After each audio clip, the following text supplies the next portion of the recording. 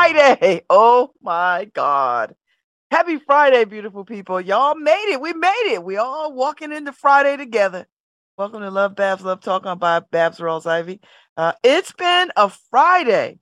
I got the Lieutenant Governor coming up in about 15 minutes. She's coming in on 9:15. So she's going to be with me for a hot 15 minutes. She's going to come and talk about the lieutenant governors of 22 states and territories created a coalition to protect reproductive freedom. They're not playing. y'all, this is what I'm not one of your little friends look like. these lieutenant governors are not playing, and they're doing all they can to ensure that women have access to the health care that they need. So she's going to come on and talk about how this came about, why it's necessary. So she'll be on at 9:15. She'll only be with me for 15 minutes. Normally, I usually have her for a long time, but she is taking this message far and wide, and I just happen to be one of the stops on the far and wide. So I'm very happy that I get to talk to her. So let me tell you the states: Arizona, California, Connecticut, Colorado, Delaware, Guam, Hawaii, Illinois, the president of the Maine Senate, Troy Jackson, Maryland, Massachusetts, Michigan, Minnesota, New Jersey, New Mexico, New York, Oregon, Pennsylvania, Rhode Island, Vermont, Washington, and Wisconsin. So they are going to be about it. Let me tell you what our governor said. Our governor is not playing because we already have this codified, but a lot of states don't, and they're working to do that, and they're working to make sure that they do right by women. This is really what this is: to do right by women, and when women are done right by, men benefit. Although I did hear I did hear in the news that vasectomies are on the rise because men are waking up. They're like, "Ooh, I can't get caught out there. I can't get caught out there." So our lieutenant governor said this is an important moment. Overturning Roe v. Wade was only the beginning, and as we await a decision from a federal court in Texas targeting the most commonly used method of abortion care, the need for states to stand firm with our patients and providers is clear. He is absolutely right. So she's going to come on at 9:15 and a hard stop at 9:30 to just talk about what this means and how this came about. Like I would have loved to have been on that call, right?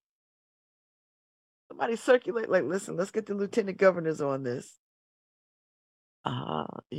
Let's get them involved, get them activated around this issue. And 22 of them. So dare say the other rest of the country, I don't know what they up to. I don't know. So I'll ask that question. Just 22 or more joining? Or, is it politically hard for them to join in on something? Anyway, so yesterday I was at the opening symposium for Facing Life, the symposium put on by the Race and Justice Center at Yale and the law school, and Jerome Betts' uh, organization, Read, and Freedom Reads. And so I got yesterday to spend the afternoon with some of the folks from the Visiting Room Project. And if you've not had a chance to go to the Visiting Room Project, please just find them on the internet. They have a whole website, Visiting Room. I think it's visitingroom.org, visitingroom.com, and you will be quite moved. So anyway, some of the men that were a part of the piece, the Visiting Room Project, were in the space yesterday. They came into town yesterday, so they could be part of the symposium yesterday and today. And I was so moved. Like I'm glad that I'm still moved by things. I'm glad that I'm not jaded and hardened to things. because I was near tears. I was sitting next to Barbara Fair last night, and we were watching the video, and I just thought, what in God's name? Um, and if I've never was sure that I wanted to be an attorney in this moment, I that video solidified it for me. I think we just need people on the ground to just good men of women of conscience and the ability to wade through and get through the LSAT and law school so that you could be. Now, by the time I finish, I turned 60. By the time I finish, I'll be 63, right? That's more than enough time. It's going to be a hard ass road, but I think there's more than enough time to sort of see this through. Uh, and I was just so moved by I was just so moved by just the moment. And so more of the symposium is starting now, this morning, uh, and will go on into the night.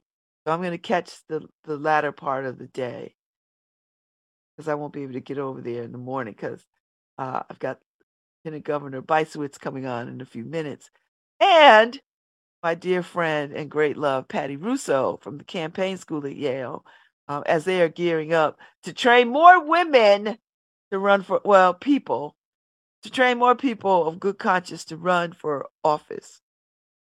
It used to be just a campaign school for women, but now it is the inclusivity is recognized in this name change, the campaign school at Yale, and so I just so that is so appropriate that it comes on the heels of speaking to the lieutenant governor. I just think that's there's stuff that we can do. We are not powerless citizens. We are not. There are tools at our disposal, and the right to vote. If I could impress upon you how important it is to vote, and if you understood all the dynamics that are used and all the energy that are used to wrestle your vote from you, you would be hitting those polls in record numbers. And not just for presidential campaigns, for your local campaigns. Because I'm telling you, there are forces that are very real that are trying to keep you from your right to vote and using any and every means necessary to do that, including prison, including prison. So you don't got to take my word for it. Just fall down the rabbit hole. Just go down the rabbit hole of information about what all of this means and what all of this is. You don't got to take my word for it. You got to take my word for ish. You can follow the bouncing ball. But be prepared, because once you know the truth, babies, you cannot look away. You just can't. You can't. I know no one who knows the truth and can look away. Well, I do know people who know the truth and look away, but that's a horse of another color. So as I wait for Lieutenant Bysiewicz to come on, and we talk about this, this nouveau freedom fighting Justice League that they created. These people are not playing. They are out here. So I am I'm looking forward to talking to her. She can just, tell me what this is about and and why it's so important and and why Connecticut is joined because we done codified ours into law. So that means nobody can mess with it. But anything done can be undone, I say. I know that for true. So, yeah, it's in law, but laws change all the time. All the time, all the time, all the time. Laws change all the time. So, uh, yeah. So anyway, that's my thing for the first minutes of the show. And then I picked up the Angle Light, the prison news magazine, which I had no idea was such a thing, but I have it. I picked it up last night at the symposium. I'm gonna pour through it. Uh, and I met some really interesting people last night. I met a guy who um, I met a man who served 28 years in prison for a crime he did not commit. and he became a jailhouse lawyer and freed himself. And now he's in about 2 weeks he graduates from law school. And it was such a delight to talk to him and you know and get his pearls of wisdom about the LSAT. He's like, Babz, they ain't telling you to pass it, it's telling you to take it. He's like, but the higher you do, the more money you get. Like, okay, sir. I'm a step up my game to get good at this. He's like, it's just that just let it break you down on how you think. Okay, I'm doing that. I feel every bit of it. So I'm gonna get his phone number before he goes because he was just a lovely. I mean, they're all lovely people to talk to, and they've served considerable amounts of time. You know, 25, 30 years in Angola, in Louisiana. I can't even wrap my brain around that. I can't even. I don't even know. I don't even want to tell these men I served time because that really, really, it does not. I can't even stand in that space. You know. So, anyway, it was something, and I I wish that more people can make it to the symposium because it is something. It is. It really is something. And I want people to go. So, uh, and yeah, it is something. So, anyway, let's see what's happening. Waiting for the good lieutenant governor to sign in. Um, but yeah, so when I finish up here this morning, I'll run over to the inner city, handle some stuff. I got some things to do today. I got some studying to do. I got homework to do. I I got work to do. I got work, baby. I got a job, baby. Yeah, it's a lot to do. And I have news, but I think I'll save my news for next week. I think I'll just save it for next week because save it for next week. Can't put you know what? The day is already full. Day is full of information. So I'll just save it for next week. It'll sit. It'll sit chill. And you know, yeah. It, that's what I know. That's what I know. That's what I know. Uh so yeah, if you have opportunity though, facing life is up on social media. I tried to share it as far and wide as I could. Oh, and we spent some time. I took them on a tour yesterday, a walking tour. Thank you to the African American Historical Society. I had a brochure that I had, and took them on a slight walking tour because it was so cold, very cold yesterday. So we popped by, drove by places.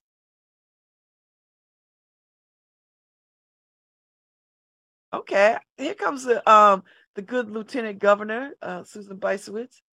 I'm looking forward to hearing her this morning. Good morning.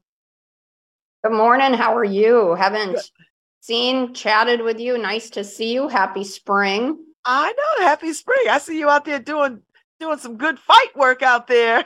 Absolutely. Every day. Every day. That's the Now, good thing about my job. whose idea is it to convene 22 states and territories and create a coalition to protect reproductive freedom? I knew it was you. I knew you were the ringleader. So I was, but I will say that here's how I got the idea. Babz, I saw that the governors had put together a coalition to do the same thing. And I thought, while there are 12 female governors out of 50, there are many, many more female lieutenant governors. Okay, there are 15 Democrats, but there are also probably 10 Republicans. And I thought to myself, women, of course, have a big stake in this fight. And Also, the lieutenant governors in my coalition are very diverse, Black, Hispanic, and I thought we need to convene a group to fight this because we all have platforms and bully pulpits in our own state to do this. And I also thought that it would be very helpful to find out what other states are doing in the face of threats to women's reproductive freedom in the courts, in state legislatures. So it is a way for us to share the best ideas for legislation, best practices, best administrative policies. And so I was able to gather 22 lieutenant governors. The governor's got 20, so just saying. And so where are the rest of these people? Like, are they in opposition to this kind of coalition building? Yes. So I did ask some Republicans, and I got some very hard no's on that. But I also asked some Democratic colleagues. One was interesting in Kansas. Kansas, you remember, had a referendum on choice, and it won by 20%, right? Because if you ask regular people, what do they think? Should we be taking away women's access to healthcare and abortion? The answer is overwhelmingly absolutely not. So I asked my colleague in Kansas who was saying that the referendum won by 20%, but he wouldn't sign on. So really? Yeah. And also there are an example of a Democrat who is pro-choice. Governor Beshear in Kentucky is pro-choice, but he and his lieutenant governor, Jacqueline Coleman, are in this razor-thin race for governor and lieutenant governor. They're up this year. He will veto anything that comes to his desk, but he doesn't want to nationalize the issue. I just think it's important for all of us who are pro-choice to know what's happening, because now the fight is at the state level. We're the firewall. Wow, that is very interesting. And I didn't know all that background story. So while you're out here talking to the 22 who are with you, the 21 who are with you, how much inroads do you think are y'all going to spend your? I mean, I know you're going to do best practices, but do you spend some time talking to the ones who didn't join you and sort of gently having conversations with them? Yes, and maybe not so gently, but yes. Yes, no, absolutely. And here's the other thing that we've done already, because we are getting prepared. There is a court case in Texas. Yes. It's looking at whether to take away FDA approval of the abortion medication that half the women who have abortions in our country take. More than 5 million women over the past 20 years have taken it safely. But this court is looking at possibly revoking the FDA's approval. So our group has already met with the National Planned Parenthood organization to say, what are we looking at? When is this happening? What should we do? And so we've been talking about what we've already done, but we've also been looking at what are the other threats that are out there. The Democratic attorneys general have a group that has been filing lawsuits in various states. They've weighed in on this case in Texas. So it's just a matter of getting prepared, talking to one another, and sharing resources. So what do you make of all this? I mean, did we ever think in our lifetime that they would come to this, or did we always have it in the back of our minds that they would come for this? This is one of those moments in our history where we are taking away long established rights, right? this year would be the 50th anniversary of Roe versus Wade, right? And, we've not seen the reversal of fundamental rights like this, but we are seeing other attacks on women across our country in the Supreme Court and in the state legislatures, right?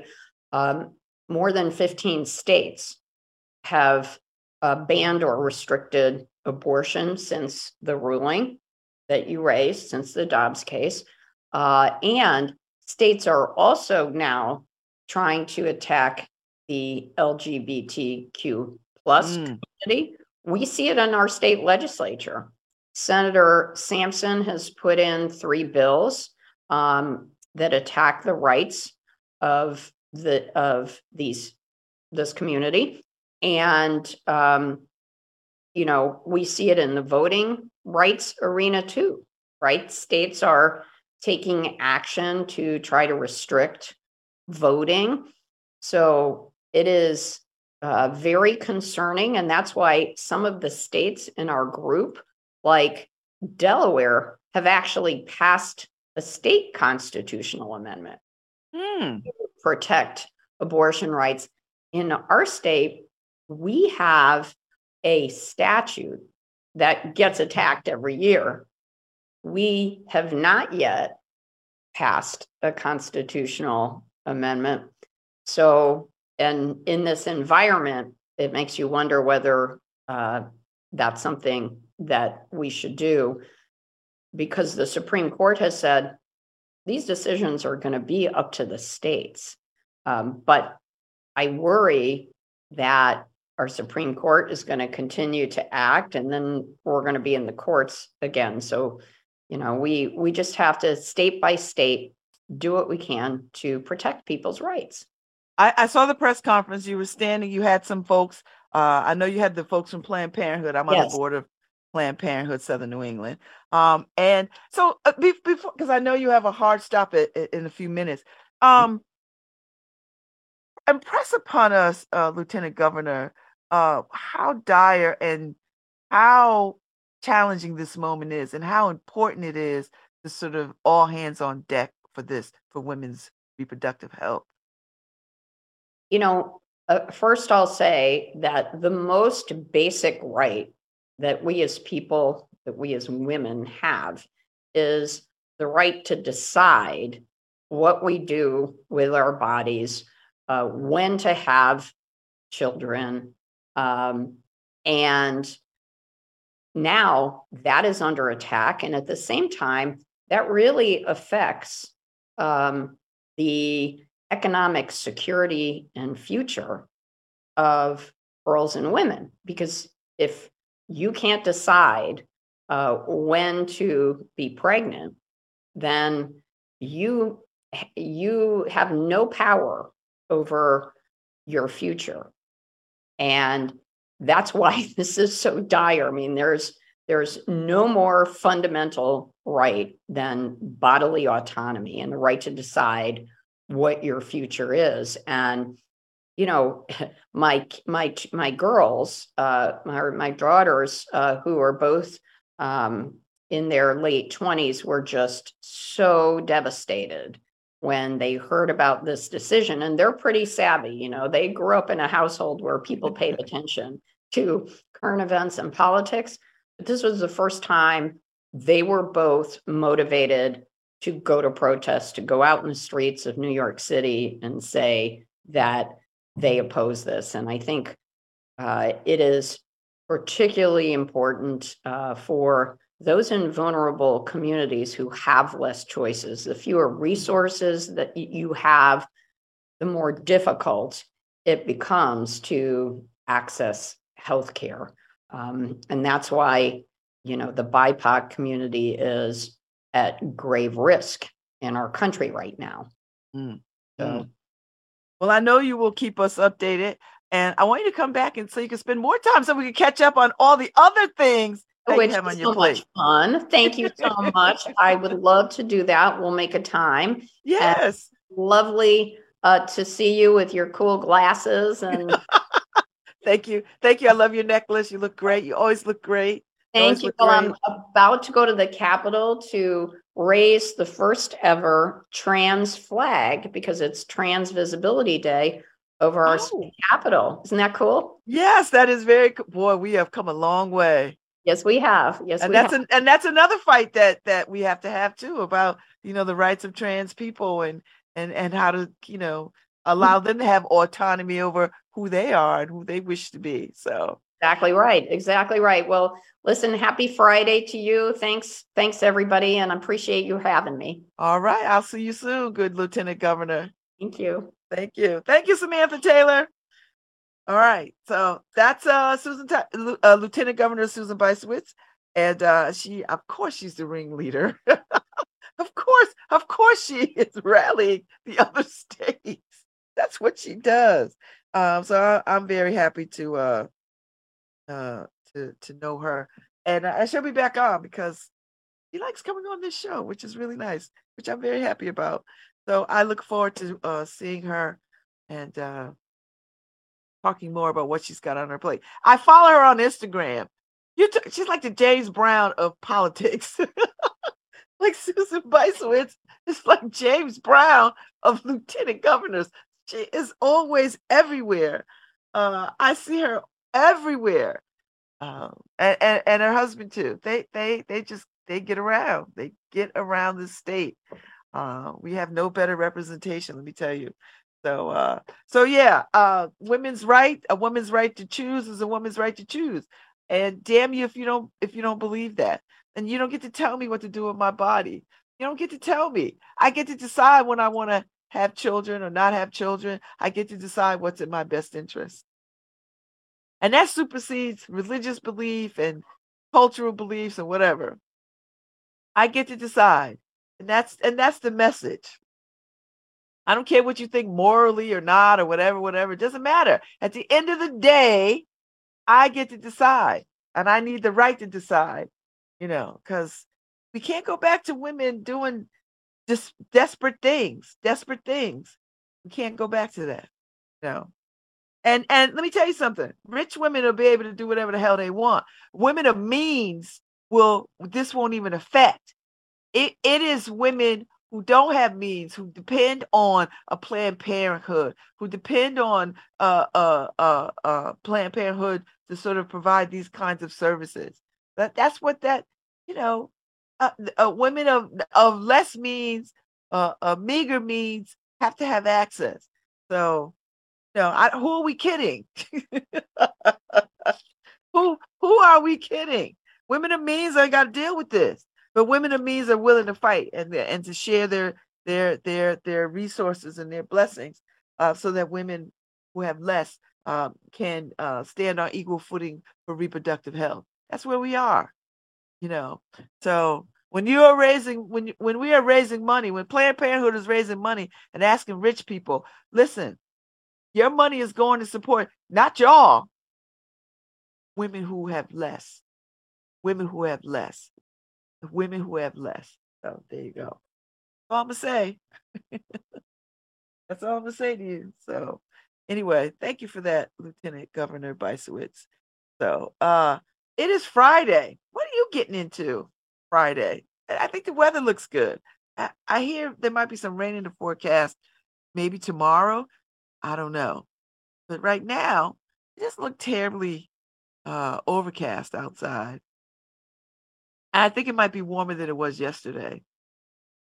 So there's that. So get into it, people. Let's see. Oh, my weather is not coming up. Okay. All right, weather. Be funky if you want to. Come on, weather app. I was trying to get some weather information. So anyway. It is Friday. So let me get back to the visiting room project and the time that I spent with some of the folks, men who are visiting us from mostly from Louisiana, who spent, oh my God, 25 upwards years in Angola in Louisiana. And Angola prison sits on an old plantation, and the prison itself literally sits where a plantation house was. and the labor that men were doing was literally picking cotton and all the things that you, as a slave, you would do on a plantation. And if that is not unconscionable, I don't I don't understand what is. Uh, we have a real problem in this country with prison, and even though uh, prison population is on decline, uh, I I feel like I feel like that tide will turn again. Uh, Even though we know that prisons are a drain on state budgets, a absolute drain, and does not make good sense. Um, and we really need to reimagine how we dole out punishment in this country, um, and really do a deep dive on all the racist implications of that, um, and it is such a heavy lift. You know, sitting in the room last night and watching the visiting room videos and just and then listening to the panel of uh of men and the sociologists who started it, just listening to them talk about, you know, what this means and what this is. It it can feel overwhelming. Like you could walk away feeling like I don't even know where to begin. But there's this adage out there that says, "How do you eat an elephant?" Well, one bite at a time. Uh, there's a lot to pick apart, but what I am most hopeful about in regards to what I heard last night, what I am most hopeful is that men and women of men and women of conscience can at any point step in and make a difference and disrupt any prison, any pipeline to prison, that whether it be the school to prison pipeline, whether it be recidivism pipeline to prison, may it be not enough reentry services pipeline to prison, um, may it be parole violation pipeline to prison. There are many, many, many, many uh, pipelines to prison that we don't even discuss. It doesn't even get to the public stage. It's one of those if you know, you know. There's so many pipelines to prison that don't see that does not get, you know, we talk about the school to prison pipeline all the time. It's shocking, but there's so many other pipelines that don't get addressed. And at any point, people, men and women of good conscience, can disrupt, meaning that you can have some inroads into dismantling these pipelines and uh, dismantling prison systems. You know, prison systems were designed not so much not to solve the problem of crime, but to curtail movement of people of color and to make a real dent in that and to and to shut down access to voting. It's these kinds of things, and then people don't like to think about these things because they cannot wrap their brains around where they are now and the country that they live in. They just can't imagine that there are forces in place that are deliberate in their attempts to keep people uh, out of economic uh, growth, out of voting, out of good schools, out of good neighborhoods. Like that is still real. That's not a 1950s left in the past thing. Redlining is still real. Access to capital for small businesses or businesses of color is still problematic. Neighborhoods that don't see any reinvestment dollars, that is still very real. That's not 1950 or 1960 or 1970. That's 2023. This is still a problem. And we still have issues of housing. We still have issues of healthcare. We still have issues of education. We still have issues of economic development. We still have, I mean, it goes on and on and on and on and on. And until we get to the root of it, and I don't mean just like, oh, let's just have a conversation. I mean, putting things structurally in place to undo wrongs and moving forward, don't have any more of these outcomes. Ah, my people, my people. It makes me want to holler the way they do my life. This ain't living. This ain't living. Makes me want to holler the way they do my life. This ain't living. This ain't living. So, uh, and I think until you sit and listen to these men talk about, hear their stories, you know, they gone into prison when they were 17 years old, 20 years old, 24. I mean, and then do 25, 30, 40 years, 50 years fine. It's just unconscionable. Just unconscionable. And and until everyday citizens have to reckon with these outcomes in a real way, until they make the correlation between how people go to prison and who's in prison, till they're ready to reconcile that, uh, it's not going to register with them. We have to do better, and we can do better. Here's the thing: we have the tools to do better. We have so many tools, so many tools better, so many tools to do better. And if there's not enough tools, guess what we can do? We can create tools to. Well, you know, I don't want to have any more. I don't want to have any more conversations about what people think they're going to do as mayor in this town. Don't call me about a damn thing. I don't want to hear it. I'm not interested. Show me better than you can tell me. I don't want to hear what you think. What are you doing?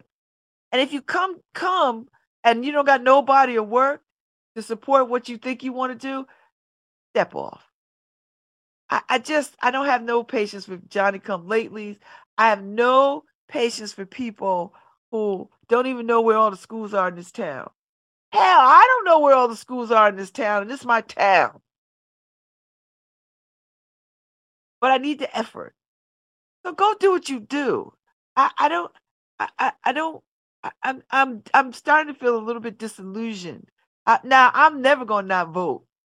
So hear me. Let me make this very clear. I am never not going to vote. I don't give a damn if the choice is Godzilla and Megalon. I'm always going to vote. Too many people have lost their lives for this right. Too many people have laid down their lives. Too many people thought this was important. So I'm never going to be cavalier about the right to vote. Never, never, never. I don't give a damn if it's whoever it is. I will make a choice. I will find a way to make a choice. I will find a way to make a choice because it's too important to me. And you know, I know it's a level of privilege and elitism to say, well, I don't like these candidates. I don't like poverty. But guess what? I have a right to do something about it. Right? I have a responsibility to do something about it. So that's what I'm gonna do. So I'm never gonna not vote. And believe me, there are moments where I'm like, I should just not vote. And I'm ashamed to even say that. I never want to say that. I never want to say that. Because then that says to me, when I hear people say that, when I say it, I know that that is a level of privilege that my ancestors did not have. That's a place of privilege that my ancestors did not have. And I ought to be ashamed for saying it. Honest to God, you should be ashamed for saying it. You should be ashamed to say, well, I don't like these candidates. I ain't like slavery. I don't I don't like these high ass taxes, but guess what? Guess what? If you don't pay your tax, guess what happens? So, think about this. So listen, put aside your privilege, and everybody has some privilege. Put aside your privilege and think about, listen, now just because I don't want to talk to candidates doesn't mean that I'm not interested in candidates. I'm sitting from a perch and I'm looking and I'm paying attention. I don't have no advice. I don't have any advice. None. Unless you listen to my show, it's unsolicited. I got tons of unsolicited advice. Listen to the show. You'll know where I stand. You know where I stand. It's unconscionable that we still trying to figure out how to teach children to read. That makes no damn sense to me. I don't understand it. I don't give a damn. You can't make me understand it. I don't get it. I don't get it. I don't get why we're wrestling with this. I don't understand why we are still wrestling with how to teach children to read when we know how to teach children to read. I was sitting with a child the other day who I know he learned sight reading. And if you don't sound out the word, how do you know the word? You're just guessing. We really want to raise up a generation of kids guessing at pictures. I think that's a cat. I think the cat is walking. The cat is walking. Okay. And I asked him to read, and I knew he couldn't read. And I was just like, and I didn't beat him up about it. I was like, oh, okay. Well, tell me what you see. I unconscionable to me. What are we doing? And is this a problem just for Black and brown children? I think so. I don't know. We have to do better. The future's not looking very bright, but the future is bright. The future is always bright, but it's bleak too. We got some choices. Do we want a bright future or we want a bleak future? And there are some people who want a bleak future, who are doing everything in their power to make for a bleak future for all of us. Because a bright future just says too much promise of a different kind of world. Don't let anybody snatch that from us. Come on. Come on. There's a better day. There's got to be a better day. I'm so hopeful. I remain hopeful. And my faith in humans is, though it wanes,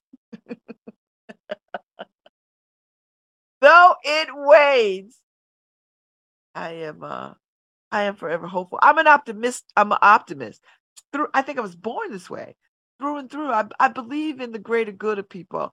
I believe in the higher valor of people. I believe that people given opportunity will make right choices. I guess. I believe in that. And when it doesn't happen, I'm sad. And this whole notion of don't expect anything. How do you not expect things? I expect goodness. I don't want to be without expectation of things. How is that? What? And I know people have a very rational explanation for, well, if you don't expect things, you're not disappointed. Well, you know what? Disappointment is a real emotion. And I dare say sometimes we should be disappointed. That way we can get up tomorrow and do better. I'm disappointed today, but you know what? Tomorrow, maybe I won't be. Maybe I won't be. It's all right to be disappointed, but you gotta at least make the attempt. If we don't ever get out the gate, how do we even know how far we'll go? If we don't get off the ground, how do we know how high we could reach if we don't get off the ground? I expect all kinds of things. I expect people to treat me well, even when they don't treat me. And listen, people sometimes don't treat me well. I still expect it. I know people say, oh, Babz, that's such a foolish thing. If you just stop expecting people to be better than what they are, blah, blah, blah, blah, blah. I don't care. I expect when I turn on my water, when I turn my faucet on, I expect water. I expect it to be clean and drinkable, right? That's I expect that. If it doesn't happen, then guess what I got to do? I got to go and figure out why it's not happening. Same thing. The brother last night made a good analogy about, and I love it. I wish I could just say it just quite the way he said it. He's like, he talks about how we have to keep children out of prisons. You have to keep children out of prison. He's like, when we see trees that are diseased or something wrong with the tree, we create all kinds of studies to figure out what is wrong with that tree, and then we rescue that tree, right? We rescue the tree. If we he used this other example, he's like, all the fish in the ocean go one way. If we're missing and they migrate to a place or they show up somewhere, if 5 fish don't show up, we want to know why. And we'll put all kinds of resources around why these particular fish didn't show up. And then we remedy it. We remedy it. We put money into studying it. We put money into examining it, and then we put money into remedying the problem. That's how we have to do our children. We have to, we stay in study mode, but the remedies we seem to be at a loss for how to. We know what children need. We know what children need. We know how to rescue children. We don't want to pay for rescuing children or for some children. We don't want to pay because at every turn, particularly in this city, if we want to stop gun violence, we know how to stop gun violence. We're just not ready to put the money toward what that means. Remove the reasons why. That kids are feeling like they got to be in gangs. Well, you join gangs because you are isolated and alienated in other places. You want a sense of belonging. So if we have a sense of belonging, then no need of a gang. It could be a club. Then they can put guns down. I know this sounds very simple. It is. It is. But you have to be willing to put resources and money behind this. And resources and money will pay for people to be on the front lines. It'll pay for building of spaces, safe spaces for kids to be. It'll pay for tutoring. It'll pay for teacher salaries. It'll pay for teachers' assistants. Like it's all these things, right? It's all these things that we know makes sense. We know works. We know makes a huge impact. You know. So, and then, I hear you people like, well, they should get belonging from families. Well, yeah, that okay. But if they don't, what is the community's responsibility? If they don't, what is the community's responsibility? Right? What is the community's responsibility to take care of each other? That's our responsibility as humans. I'm not asking you to like it. I'm asking you to sort of understand that we are all in this together. It is shared destiny. So if our kids go awry, guess what happens? But we are willing to spend ridiculous amounts of money to warehouse them in prisons and not pour anything into them in these prisons because, well, it's punishment. We want them to come back into society, but we don't want to give them the skill sets to come back into society. What are we doing? What are we doing? We're just creating a cycle of recidivism and bleakness. Bleak. I mean, we know how to do this. You can't tell me with all the intellectual capital that we have in this world, that we have in this city, that we cannot shut down gun violence, can't give children opportunities to do other things, that we don't have, that we are unwilling to allocate resources to clean up and uplift communities, particularly communities that have historically been shut out of access and resources.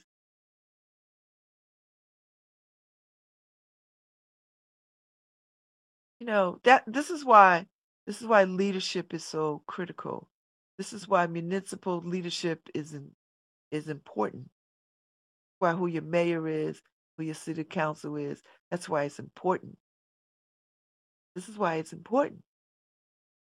Because if you have somebody who has forward thinking mindset, who can lead uh, individuals toward thinking about what is in the best interest of the city, not be petty and small and ridiculous. That's what leadership is. And everybody doesn't have leadership. And people can say whatever they want, because I already know people say, oh, Babz, you made some mistakes. Everybody makes mistakes. All right. Let me tell you how I learned from them. You want that? I can tell you how I learned from them. I can tell you that. So don't come at me with you made some mistakes. All right. I ain't killed nobody. People I know in my household still standing. What I'm telling you is what I know. I know how to build community. I know how to build community. I know how to talk to people. I do. I've been talking to people all my life. You can see what the problems are. I don't need another study. We can see. Now what we need access to resources. Pour some resources into these communities. Just pour resources in. Because there's people already doing the work. Allow them more money to do more work. There's resources. We just need more resources. And without judgment, right? Just more resources. Yeah, I bet you could turn things around in 2 years. 2 years. You need like a dozen outlaws out. You need a dozen outlaws out there. You need a bunch of people out there. You need a bunch of leaps in every neighborhood. You need a bunch of boys and girls clubs. You need a lot. You need opportunities for dance and music everywhere, all the time. That'll make a difference. Then they can put guns down. Then they can duke it out with a flute, right? Battle of the flutes, not battle of the guns. We got to give them something else on their minds. And we're not doing that. We're failing them. And we look upon them with such disdain. So I'm going to take a break. I'll be back with Patty Russo, my friend Patty Russo. She's coming to talk about the campaign school. I wish I had a boa. Now I need to keep some boas at the house. So when she comes on, I'll just be ready. I'm excited to have her on. The campaign school is back, and it's back in person. I think last year they came back in person for real. This year they're back in person, and listen, it's a good training ground, and a lot of folks won this year. A lot of women who came through the campaign school won their elections this year, and I was very proud. And she's got if you follow them on the social media, you see them. See all the women that come through and it's Women's History Month. So no better way to end the month. So I'll be back. Y'all tune back in. Y'all know what to do. Find the link.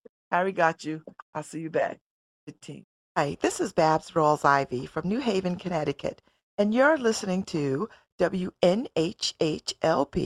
103.5 FM, streaming live at newhavenindependent.org.